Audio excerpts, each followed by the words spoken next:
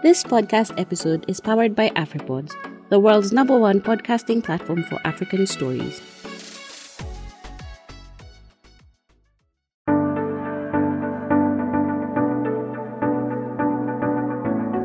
In part 1 of our discussion on ethical AI, Caroline introduces the 3 key elements of ethics in AI, which are fairness, trustworthiness, and safety and sustainability. We covered fairness in part 1 and looked at bias in AI systems. And now, for part 2, we take a look at trustworthiness and how to build safe and sustainable AI systems. The second element that I talked about there, which is trustworthiness.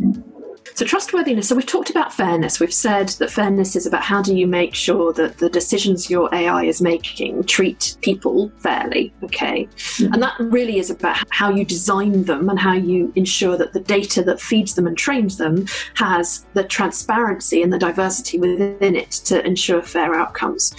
Trustworthiness is complementary to fairness, but trustworthiness is the ability of the developers of artificial intelligence systems to offer assurance that their algorithm behaves as it should behave throughout its life. Okay, so trustworthiness is the way that you ensure that an algorithm, particularly a self-taught or deep learning algorithm, doesn't suffer from what in Rolls-Royce we call algorithmic drift.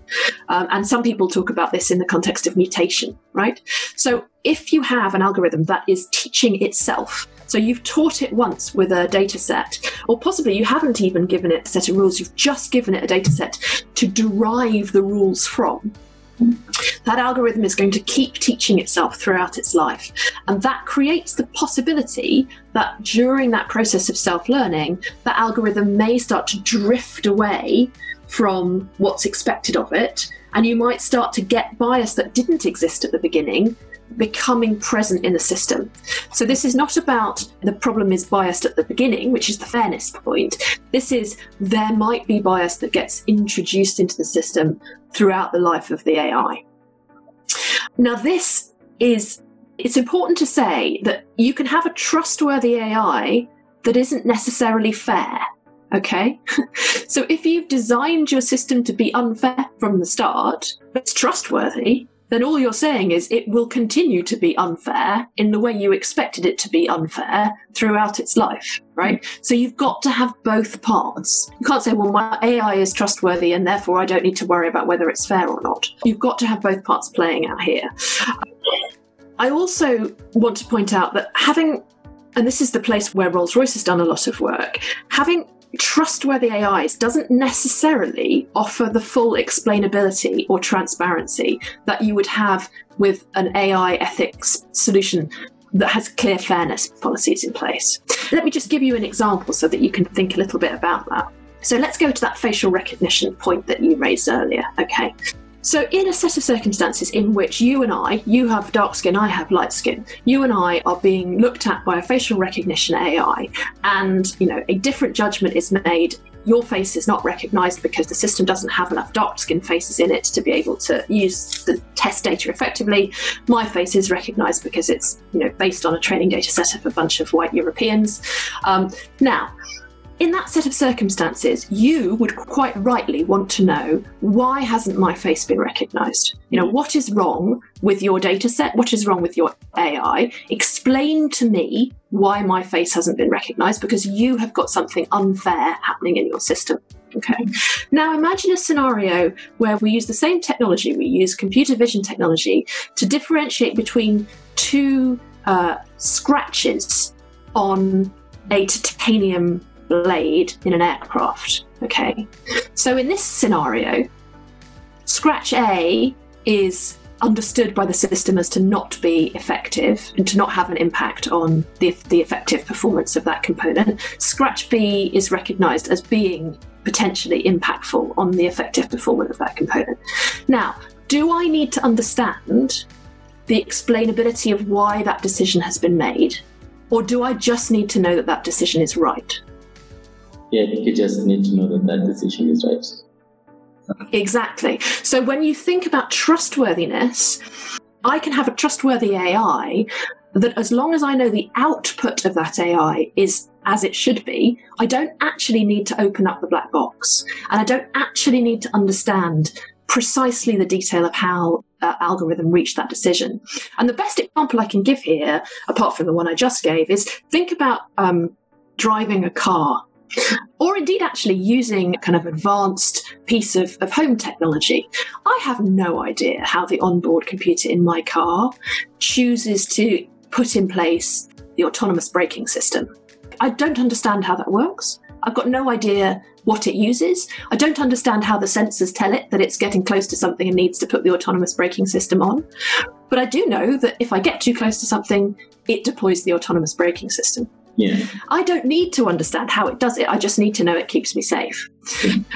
So when you think about trustworthiness, the way that you address trustworthiness, given that you don't necessarily have to open the black box, is that you need to understand comprehensiveness. So you need to understand that the system has a comprehensive apprehension. It can grasp as comprehensive a set of data as it needs to be able to have a trustworthy outcome. You need the system to be validated against an independent check. So you need to know that the outcome from the system, when measured against an independent, separate system, is still giving you a reliable output, the one that you expected. And you need a continuous or near continuous verification process. So instead of just doing your check once and then assuming it's going to be fine for the whole life, you need to continuously be checking, is there any drift? Is there any drift? Is this still doing what I expected it to do? But you don't need necessarily to open up the black box and understand at full transparency level everything that's happening. Yeah, I think that is very, very well illustrated with the anecdotes. But then it also raises the question, how do you stay in control of a complex intelligent system, given that one of the biggest reservations is that we'll get to the point of singularity where machines sort of get to be more advanced than humans, because there's always that fear. Well, I think that very nicely brings us around to that third point around safety and sustainability. Because for me, safety is, if you like, it's the most, I don't want to say theoretical, but it's the most philosophical part of an AI ethics policy. The first two we talked about, fairness and trustworthiness, are practical. Okay, you take a practical approach that allows you to assure that your algorithmic work is both fair and trustworthy. But when you start to ask questions about safety and sustainability, what you're really doing is asking yourself as an organization or as a group of developers, you're asking yourself ethical questions about how the outcomes of any AI system might negatively impact on either the physical well-being of people or on the physical well-being of the planet. And you might want to extend this further into asking questions about how your AI outcomes might negatively impact psychological well-being, the political health of institutions, the economic or democratic safety of our world, as well as asking questions about individual safety. So these are some really big issues, and a lot of this is quite future, what if scenario oriented. You are really trying to ask yourself big questions about, how might this have a negative impact on our world or on the people who live in our world. And as a result, you can, this type of question, when you start to extend thinking about safety and sustainability outside just the specific physical well-being of a single individual into thinking about the kind of psychological, political and economic impacts on the world as a whole, and particularly when you start thinking about the question of the sustainability impacts on the world as a whole, how much resources are being drawn down in order to support the future that you're describing, you can see that this benchmark affects YouTube, thinking about, what are the ethical considerations of showing self-harm videos to individuals who go on to search for questions about dieting, for example. It's as much their problem as it would be Tesla's problem, thinking about what questions do they have to ask about the personal safety of Tesla drivers when they're thinking about their artificial intelligence controlling vehicles. So it takes us out of a realm simply of being about physical safety and extends that out into a much bigger domain, thinking about the impacts of artificial intelligences on the world as a whole. And I think this kind of brings us back to asking the question that, or making the point that none of these three ethical characteristics of AI by themselves, or even in combination, actually constitute an ethical AI framework. Okay, they're all elements of it, but essentially that ethical framework that you build for artificial intelligence needs to be derived from the fundamental operating position of the business entity itself and the business model that it works to in the first place. So the easiest example I can give of this is Rolls-Royce. So Rolls-Royce is a global power business, and our products make it possible for our customers to get access to power systems that enable them to serve their customers, okay? So essentially we provide access to power so that our customers can present solutions and services to their customers. And that might be about moving people around the world. It might be about moving goods and resources around the world. It might be about generating power that can be consumed to operate digital services. It might be about generating power that can be consumed to offer heating and lighting to remote locations, to places where access perhaps to a fixed grid is or not able to be delivered with reliability. But essentially that's what Rolls-Royce does. And our business model says, right, we offer those power systems to our customers to enable them to serve their customers at maximum efficiency towards the full net zero sustainability of power generation for our planet, reliably, so that they don't have to keep fixing them and using them, mending them, at a competitive cost, but most importantly, safely. So the single biggest thing that's important in all of those characteristics of how we serve our customers is that we do so safely. And so our AI ethics derives from this position.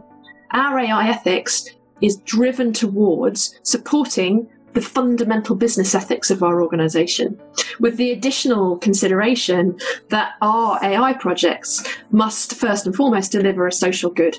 And that include a benefit to our organization and our shareholders in improving the viability of our business. But our AI projects specifically must start from a premise of being beneficial. It must be for good as the first thing they are.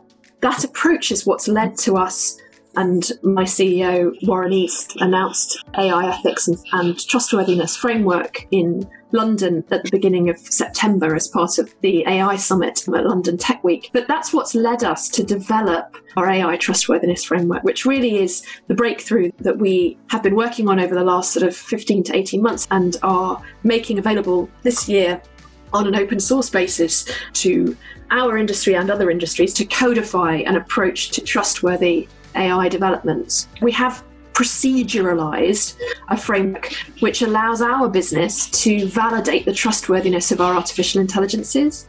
So it's a step that makes it possible to work with our regulators to be able to assure both the safety and over time the sustainability of our AI deployments, hand in hand with policies and transparencies and explainability. If we go to those three elements, fairness is critically important, particularly in organizations where services are being differentially offered to human beings. Yeah. That isn't the position in Rolls-Royce. We don't offer services to customers in that way. But clearly fairness is still incredibly important. From our perspective, the critical areas from our AI framework focus on trustworthiness and focus on safety, because as a safety critical industry, our position has to be that we continue to deliver against the basic business ethics of our business, which are to make power available in a sustainable way, with safety being the critical factor. And I think where others are able to work with us and join with us in hopefully taking forward that trustworthiness framework more broadly, we will see that hand in hand with their policies around transparency and explainability, it will allow others operating in those human impacting but non-safety critical settings to also assure the fairness of their AIs too. So where you can use trustworthiness to assure safety criticality, you can also use trustworthiness to assure fairness. And I think that's the thing that we're excited to be able to share, and we're keen to get others involved with. And we're in those discussions at the moment in terms of how we take that forward. Awesome. I think that has covered the part about ethical AI at Rolls-Royce, what you've achieved so far, and how you want to basically set the pace about how organizations relate to the AI, both internally and with external stakeholders. Stay tuned for part 3. We are not done yet as we conclude the discussion around ethics in AI and some of the interesting applications of AI that we have seen during the COVID pandemic and what we expect those applications to look like in a post-COVID world.